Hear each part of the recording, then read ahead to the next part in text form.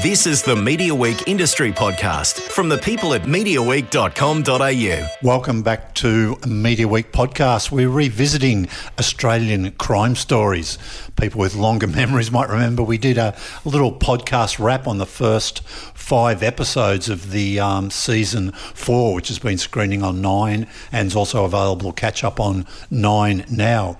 We were speaking with the executive producers Jerry Coy and Brian Cockrell. We're also partners in the production company The Full Box.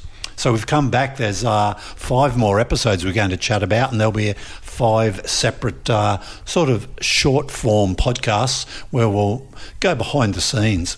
The first one is Attack on Police HQ, the famous or infamous Russell Street bombing.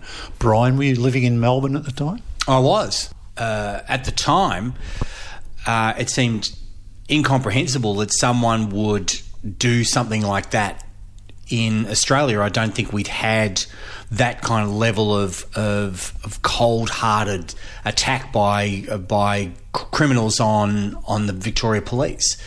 Yeah, I think you called it at the start of the episode that Mark Burrows, I think, calls it, your narrator, the day that terrorism came to Australia. Yeah, well, it really was a terrorist act. They loaded up a bomb and drove it to the front of Russell Street Police Headquarters. And if they weren't so bad at actually building the bomb and had have actually got it underneath the building, which they attempted to do, it could have brought the whole building down. It could have been as big as Oklahoma. It's extraordinary bit of luck and good fortune that these were pretty crappy, if still terrible, criminals that did this. Yeah. Might ask you, Jerry, I mean, this second series, I've sort of powered through these in the last few days, the episodes 6 through 10. Were they impacted much by COVID restrictions? Yeah, we definitely were. Pre-COVID, around March, we'd filmed most of the interviews, so 80%, 90% of the interviews, but we still had the pickups to do with Adam, his pieces to camera. That's Adam Shan. Adam Shan, the host of the show, and he's Melbourne-based and we're Sydney-based. So we just organised crew in Melbourne to go out with Adam and shoot on location where he could. So we were able to get out down to Russell Street with all the appropriate permits and protocols in place. And yeah, so we definitely were impacted. It was just a whole lot more paperwork and a whole lot more remote working for Brian and I. And at different levels through the other episodes? Oh, absolutely. We're going to be chatting about today as well. Yeah, absolutely. So it was really from EP 5 we were impacted by the But protocols. Swings and roundabouts, some things worked out better for us. I mean, because we would be out on the streets with no one around, you wouldn't have your regulation stops for helicopters, angle grinders and all that kind of stuff. So sometimes the shooting went really quickly because there was no one around. But then against that was, when you were trying to get shots of people going about their regular business, there was no one on the streets. It was really interesting times to put TV together. Now, that Russell Street headquarters is still there, but it's been turned into apartments, I believe. Yeah. So such a famous location. I think for us, over shooting true crime for over 10 years, so many stories refer back to that amazing old building on Russell Street, and the stories from on the day were extraordinary as well. We had Kelvin Glare, former police commissioner, tell a story of one guy when the bomb went off. He luckily stepped away from his chair because a shard of glass, this is pre-putting together bomb-proof glass and everything, a shard of glass the size of, like a giant sword went straight through the back of his chair.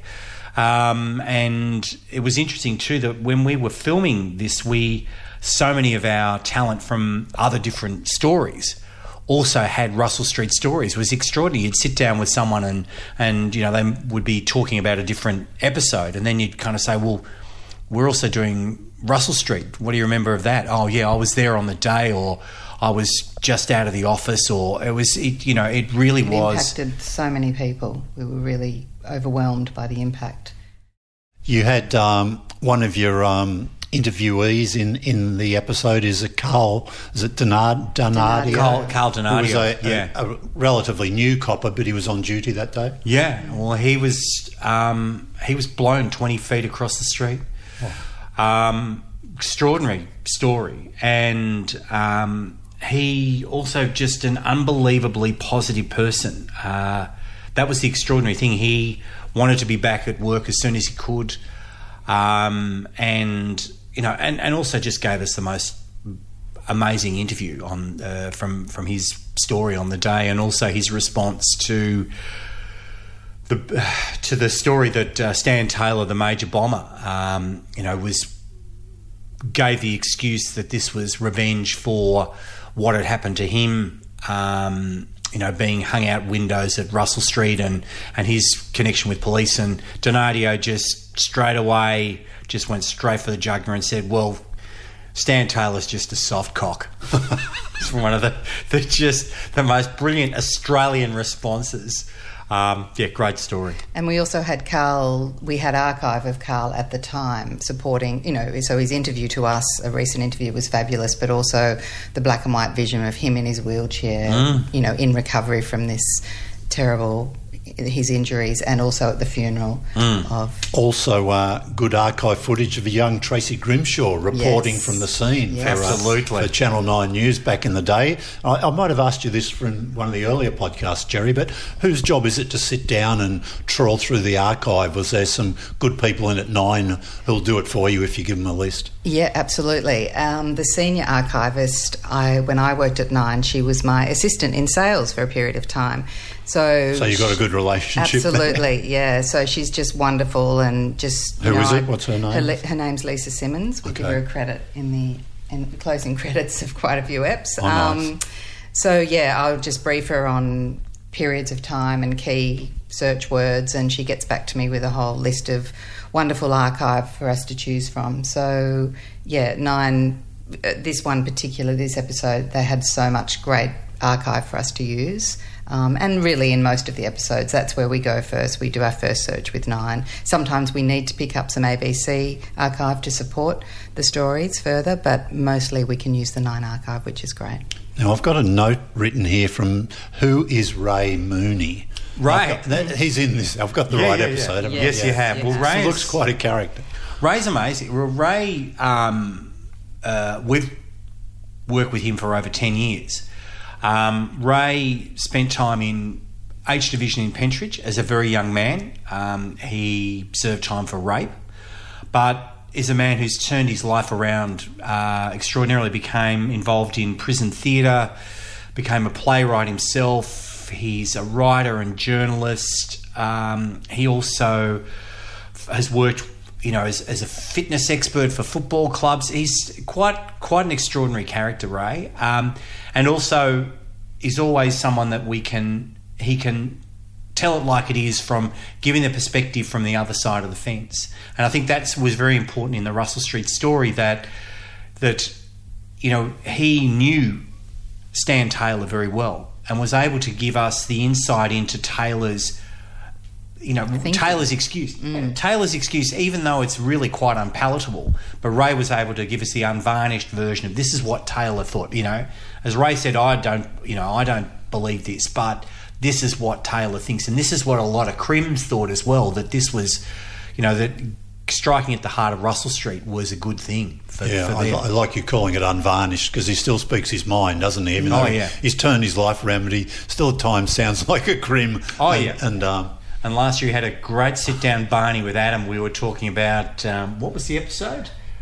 About Skull Murphy. Yeah. About Brian Murphy. And the interview started and it was just the two of them fighting for about 30 minutes before I could finally have to stand up from my producer's desk and go, can we actually get on to moving on from this and just get a bit of... Did you use any of that footage? Oh, yeah, we did. What episode's that in? That was in the Murphy's Law. About Brian Murphy, Series 3 of Australian Crime Stories. Yeah. Good. Is that still on 9 now? It is. It is. Wow, okay. Yes. Yeah, you get it straight up. There's a fire in Ray Mooney's eyes from the moment he sits down.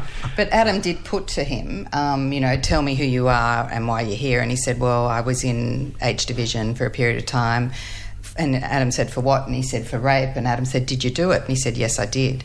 So that's not how the Barney started, because, you know, he was very honest with us. But for us, it's very important that we do have both sides of the stories, that we do have the criminals and the police talking to us and telling us their version of events. And in this episode, we sat down with Chris O'Connor as well, who was investigating one of the lead investigators. And we got feedback from him after he saw the show the next morning, and he said, look, I really didn't think there were any other angles left to this story. However, I was wrong again. He said, you really focused on the human side rather than the forensic, which is a masterstroke. Engrossing and slick production. We also added one comment about Ray Mooney as well. Do you want me to? And that was a masterstroke, other than Mooney's unreasonable anti-police focus. Okay. So well, there you go. One of the interesting things is definitely Mooney's a real attraction from the attack on Police HQ. Thanks, Brian. Thanks, Jerry.